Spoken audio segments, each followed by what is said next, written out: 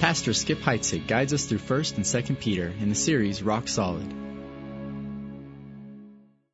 1 Peter chapter 1. Let's turn there for our first study in Rock Solid, and we'll pray together.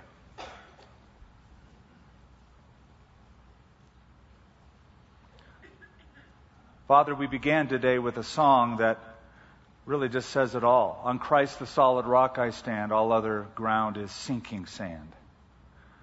We know, Lord, that solidity that comes from a relationship with you and that daily walk with you, that relying on your promise, that trust and hope that we have from just knowing you, knowing all that you have provided, all that you've saved us from, all that you're going to provide for us in the future.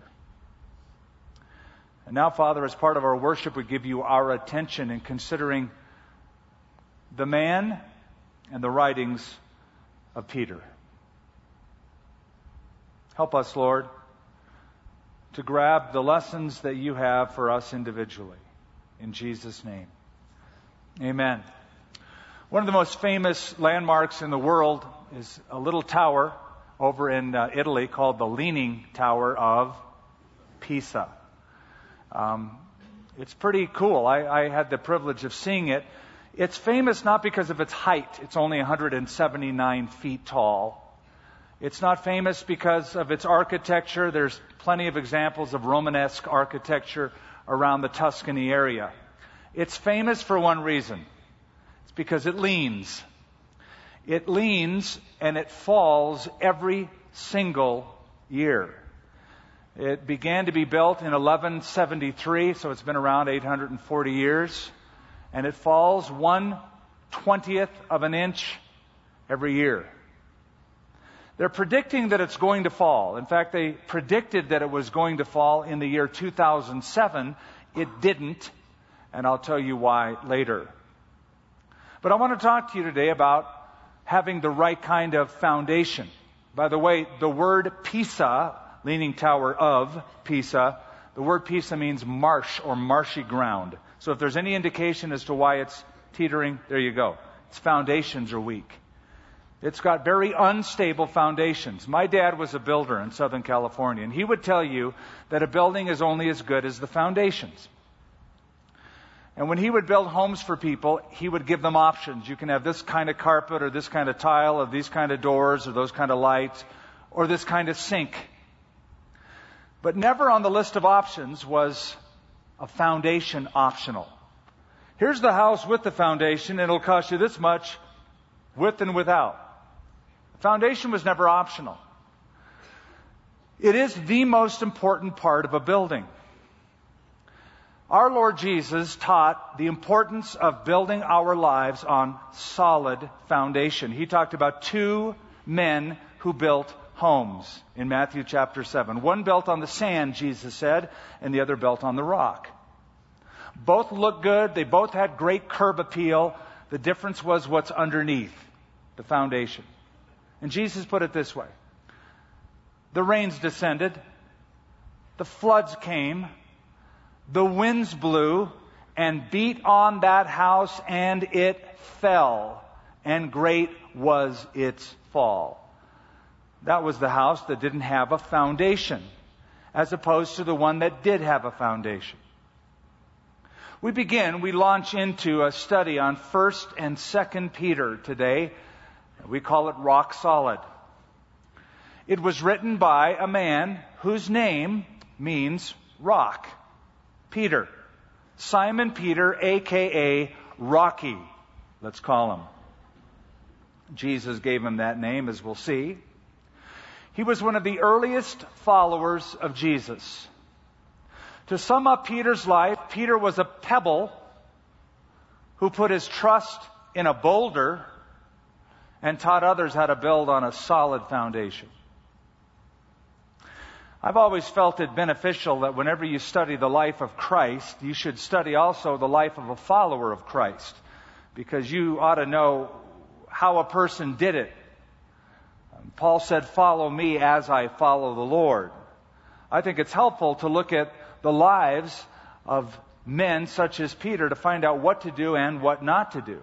And so we're going to examine his background and his calling and the changes that took place in his life. So, with your Bible open, let's look at 1 Peter chapter 1, and let's take today all of verse 1. Peter, an apostle of Jesus Christ, to the pilgrims of the dispersion in Pontus, Galatia, Cappadocia, Asia, and Bithynia. Using that verse, I want to look at with you who he was, what he became, and what he wrote. Who was he? Well, his name is given, as ancient letters always gave the first name, Peter. Now, that was not his original name. Do you remember his original name? Simon was his birth name. Simon. 50 times the four Gospels refer to him as Simon. Interestingly, the name Simon means one who hears, which I always thought was an odd name for him, because, yeah, he heard everything Jesus said, but he didn't always listen to it, as we have noted several times. But that's who he was. That was his original name, Simon. Most people know of Peter inaccurately, incorrectly. For some, Peter has become more than really what he should become. He's become the first pope. For most people, Peter is simply the victim of bad jokes. All of the stupid, lame jokes about two guys who died and went to heaven, and there was Peter at the gate telling him this or telling him that.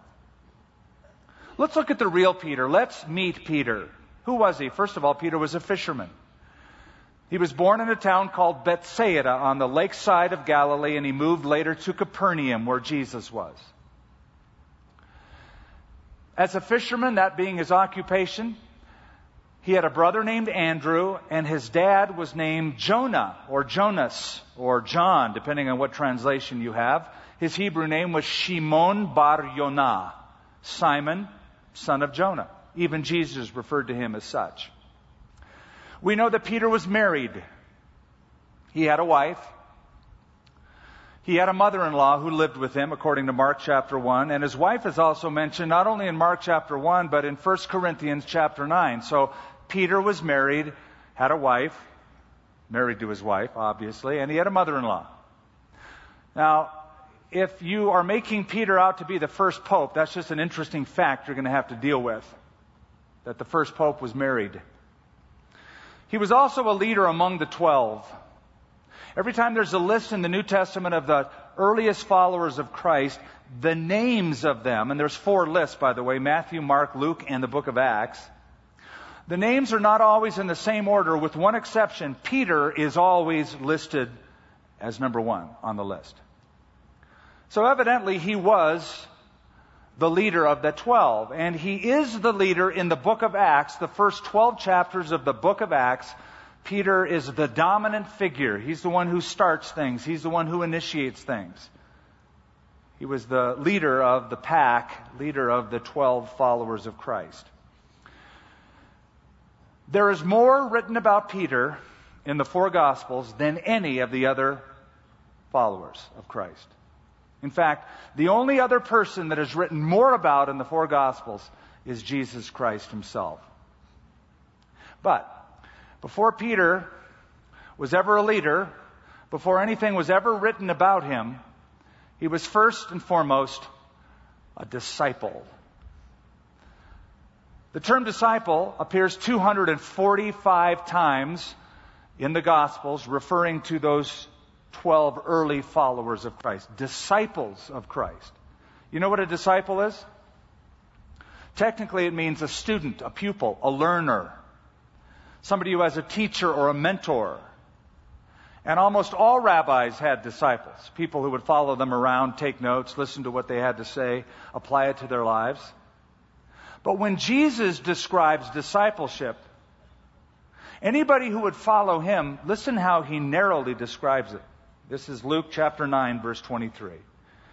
If anyone desires to come after me, let him deny himself, take up his cross daily and follow me. Now, how many people do you know that do that? Anyone who desires to come after me, he must deny himself. Now, just stop with that. We live in America. How many people do you know that live with self-denial? We live in an entitlement culture. We live in a culture of personal rights. It's my right to do this.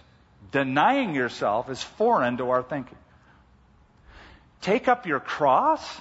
Man, that sounds painful. Take up your cross daily? That sounds fanatical. That's why I ask you, how many people do you know that are really disciples of Christ? But that's where we must all begin and ask ourselves, am I truly a disciple? That's where we begin. Because we will never experience the thrill of God working through us until we have the experience of God working in us as true followers of Christ. That lifelong process. Here's what discipleship is. It's a lifelong process of conformity to an alien will. His will. His will, not my will. Well, there's more things we know about Peter.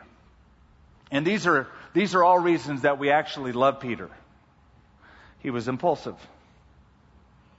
He was impetuous. He was strong-willed. Yeah, he was the guy who, when Jesus said, I'm going to Jerusalem and they're going to kill me, said, it's not going to happen to you, Lord. He was the guy who, in the Garden of Gethsemane, when they came to arrest Jesus, drew a sword and cut off the ear of a guy named Malchus, the servant of the high priest. Can I suggest to you that he wasn't aiming for the ear? That he was just a bad aim. He was reacting to what was happening. He was trying to cut his head off. And being a fisherman rather than a swordsman, he missed and got the ear.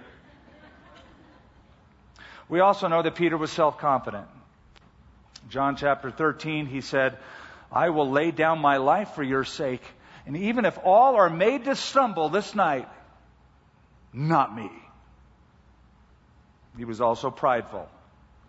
Peter was the guy who said, look, Lord, we have left everything to follow you.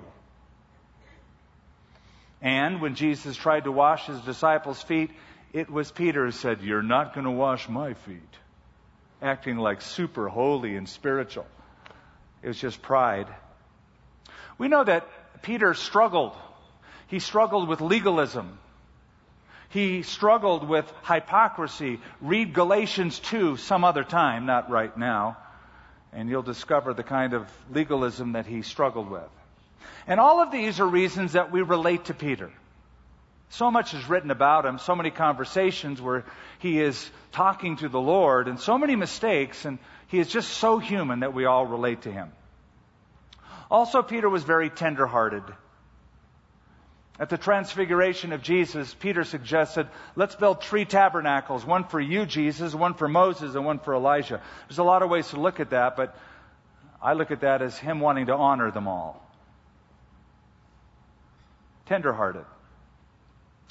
Jesus spoke more to Peter than to any of the other disciples, at least recorded in Scripture. Now, why is that important? Because all of those lessons that Peter learned from Jesus will be written about in 1 Peter chapter 1, 2, 3, 4. We're going to look at it also in 2 Peter. All of the lessons he learned from Christ are seen in these books. Peter died around 67, 68 AD. And most of you know that he died upside down. We've talked about that before, that Peter died in Rome and they crucified him. And he felt like he was unworthy to die in the same manner as his Lord Jesus. So they took and turned the cross upside down, and that's how he died. Most of you know that, or a lot of you know that. What you probably don't know is tradition also says his wife died the same way at the same time.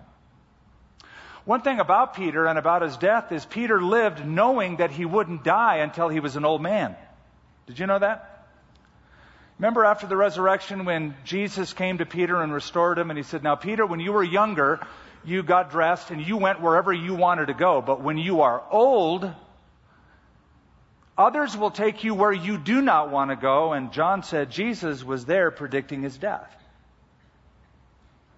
So Jesus tells Peter, you're going to die when you're an old man. That's why in Acts chapter 12, when Peter is imprisoned, chained between two Roman guards, and the Bible says Herod had just killed James with a sword, and the next morning he was going to kill Peter with a sword. In Acts chapter 12, we find Peter in prison, get this, sleeping between two Roman guards. Can I just ask you a question? How do you sleep at night when you know the next day they're going to chop your head off? Easy. He knew the next morning he wasn't going to have his head chopped off. Herod could do and say what he wants, but Jesus gave me a promise that I'm going to die as an old man. Good night. Now that is trust in the promise of Christ. That's Peter. That's who he was. Let's look at what he became. Notice it says Peter, an apostle of Jesus Christ. He wasn't always an apostle. He became an apostle. Now, let's sort of look at the changes in Peter's life in three stages. First of all, there was a name change. Second, there was a status change. Third, there was a heart change. First of all, there was a name change. By the way, it's not uncommon in the Bible for the Lord to change the name of one of his own. All the way back to the time of Abraham. That wasn't his original name. What was his original name? Abram. God changes his name to Abraham because that's what he would become. He would become the father of a multitude of many nations. So God gave him the name before that actually happened. Jesus also liked to change names. The two brothers, James and John, the sons of Zebedee, Jesus changes their name to the sons of what? Thunder. Why the sons of thunder? Because it was James and John who suggested nuclear proliferation for the city of Samaria that denied the entry of Christ. He said, let's just nuke them all. So Jesus affectionately calls them sons of thunder, not sons of Zebedee anymore, sons of thunder. Here come thunder boys. I believe it was Jesus who changed Levi's name to Matthew. And here we have Simon being changed to Peter. Now let me read to you the account of the name change. This is John chapter 1. I'm going to read to you 3 verses beginning in verse 40. It says, and one of the two who heard John the Baptist speak and followed him was Andrew, Simon's brother. He first found his own brother Simon and said to him, we have found the Messiah, which is translated the Christ. And he brought him to Jesus. Now when Jesus looked at him, he said, you are Simon, the son of Jonah. You shall be called Cephas, which is translated a stone. Cephas is the Aramaic equivalent of Petros, same name, stone, rocky. You are Simon, you shall be called Rocky. You shall be called Peter or Cephas. Now first notice that Jesus saw him, and it says he looked at him. It's a very important word. It means to gaze at, or to look at intently upon, or to consider as you look. It's as if Jesus was looking right through Simon Peter, seeing not only who he was, but seeing who he would become.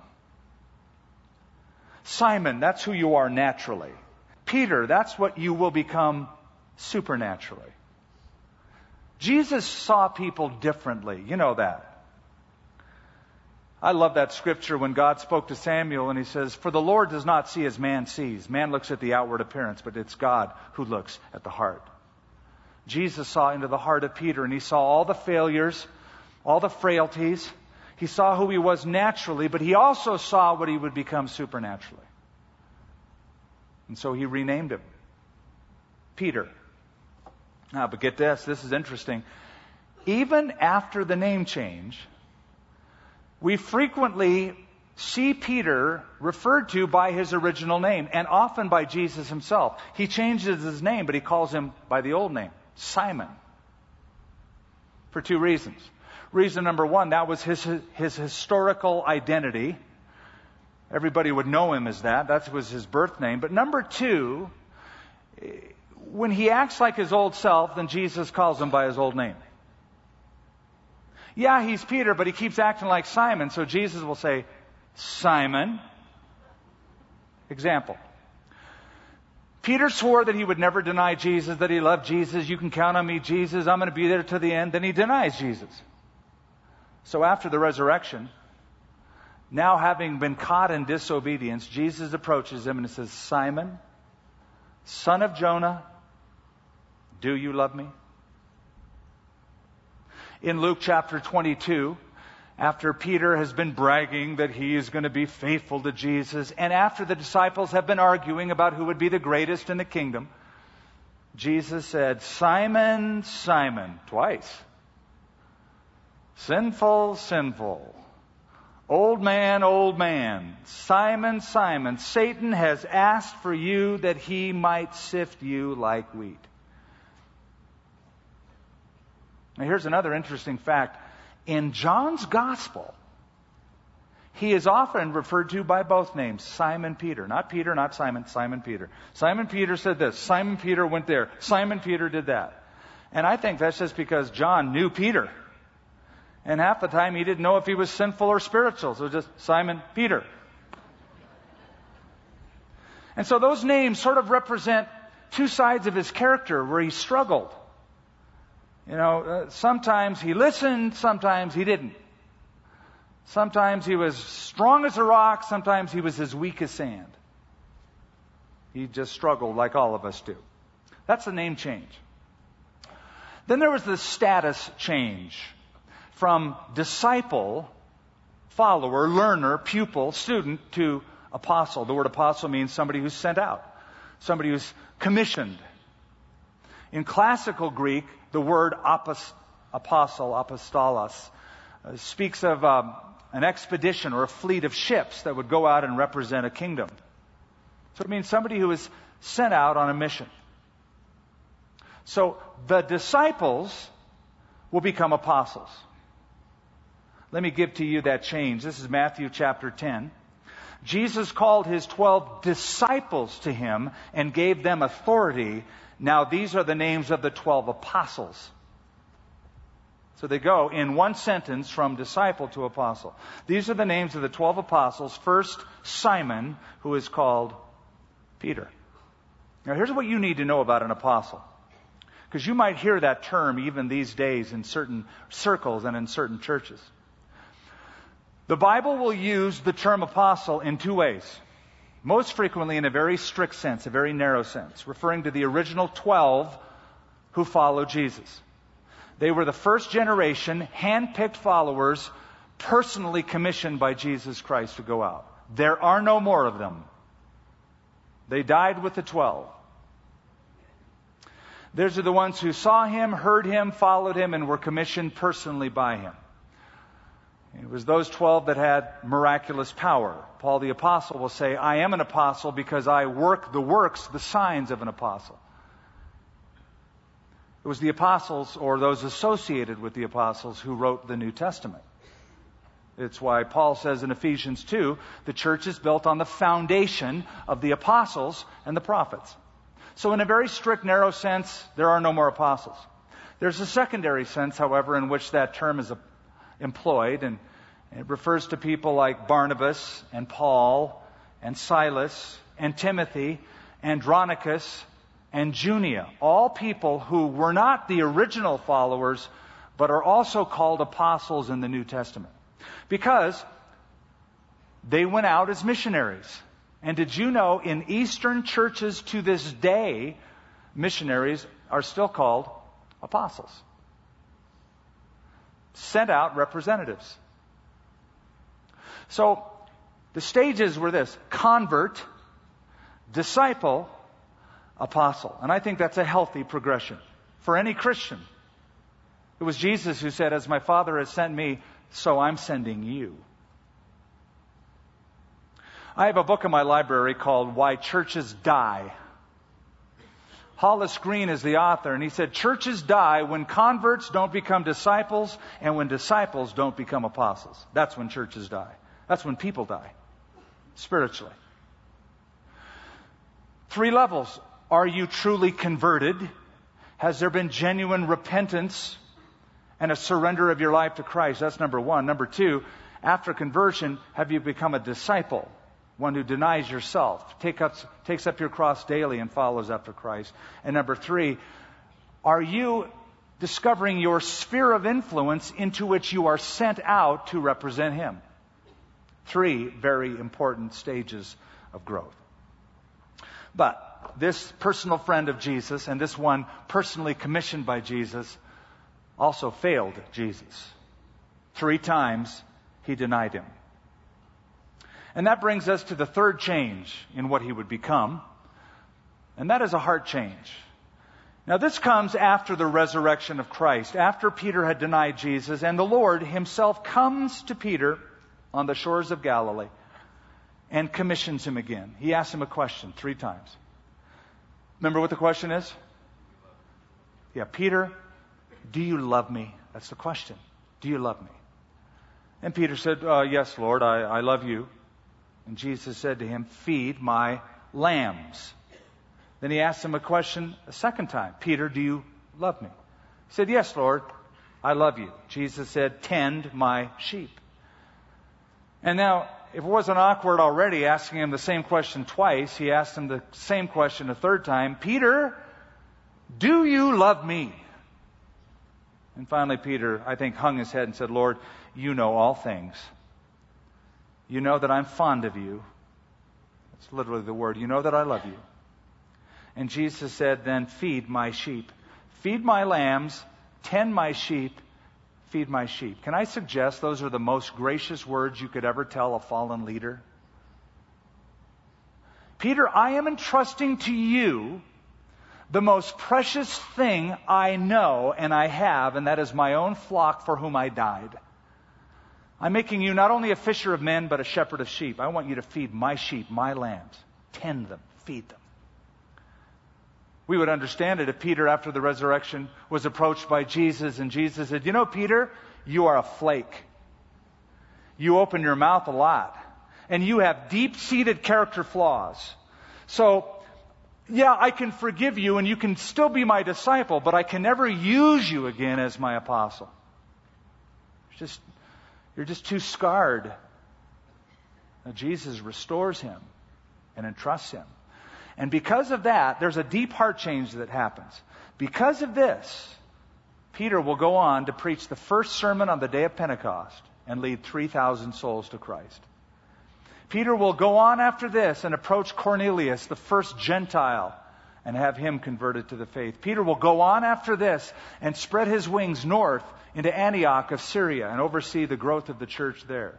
And Peter will also address the Jerusalem Council.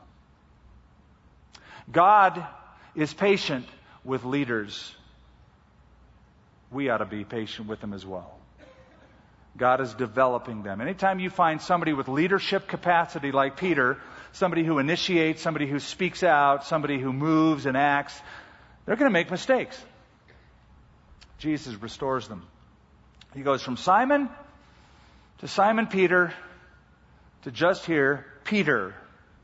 He goes from disciple to here, apostle. He goes from failure to faithful, from clay to rock. That's what he became. Let's close by looking at what he wrote. We'll finish off the rest of the verse.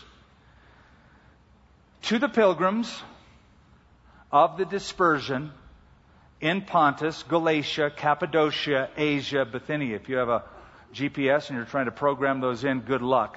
Those places don't exist anymore. Those are all ancient designations of the Roman Empire in what was called Asia Minor, all of them in present-day Turkey.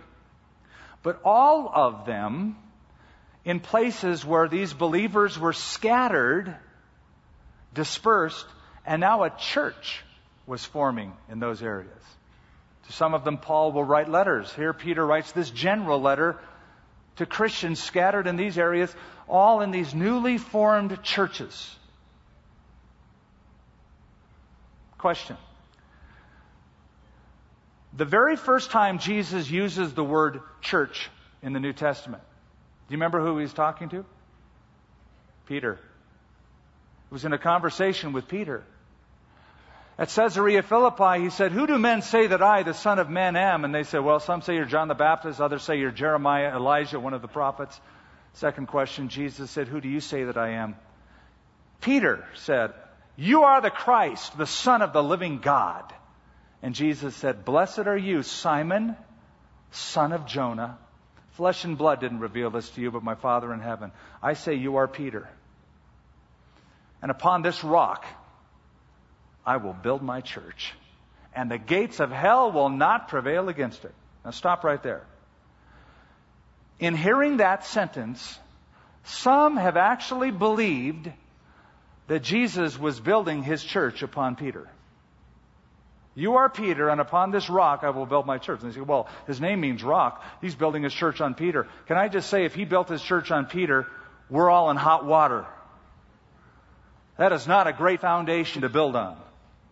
He was not building the church upon Peter, the rock, but upon the rock of what he just said about Jesus. You are the Christ, the Son of the living God. I'll build my church on that. Let me give you the translation from the Greek and you'll see the difference.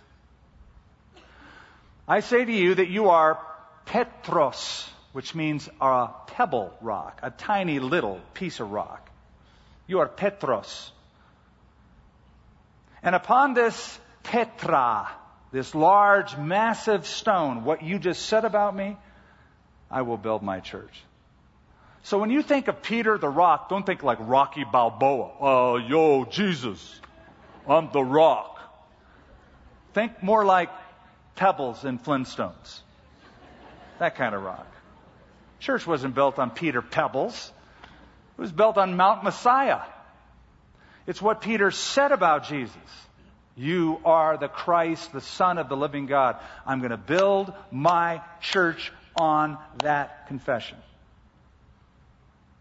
That's what all that is about. Paul will say later, for no one can lay any other foundation than that which has already been laid, which is Christ. Now, what does he write in this letter? Well, I'll tell you one of the great themes of 1 Peter. Suffering. Now, if that causes you to perk up because maybe you're going through an experience of suffering, can I just say this book is going to minister especially to you.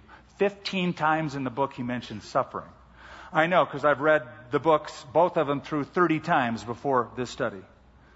15 times he speaks about suffering, and he uses 8 different Greek words to describe it. So there's a lot about that. He's going to tell us about suffering in the will of God. He's going to tell us about living victoriously in the midst of hostility without getting bitter. He's going to teach us about how to live now as we wait for the coming of Christ. We're going to learn about God's foreknowledge and God's election. That God chose you before time began. We're going to speak about our eternal inheritance, holiness, excellent behavior, the Word of God causing growth. We're going to learn about our responsibility to human government, the marriage relationship, defending the faith, etc.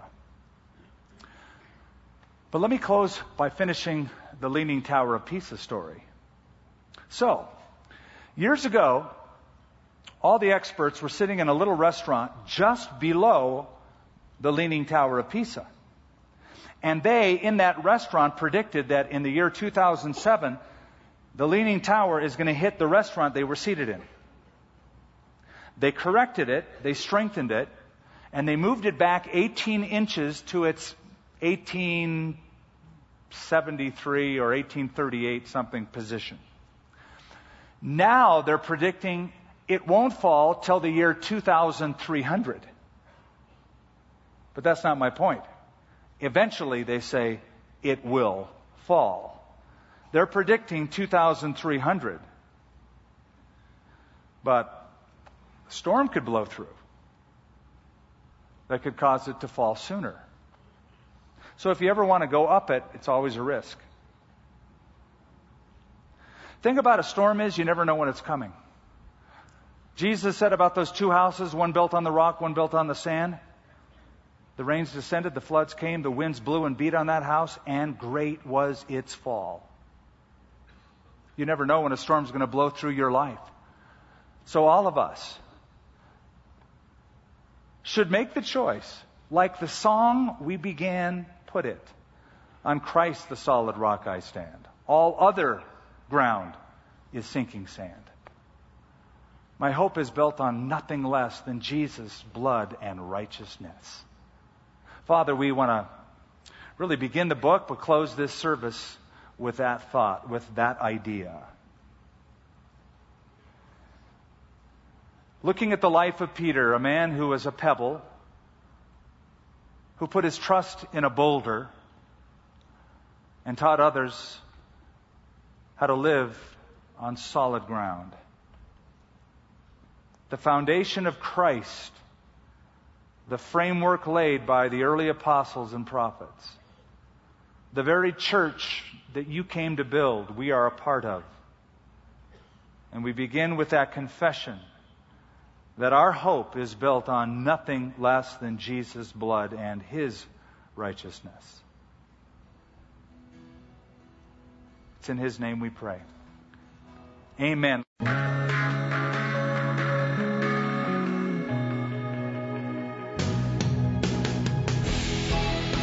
For more resources from Calvary Albuquerque and Skip Heitzig, visit calvaryabq.org.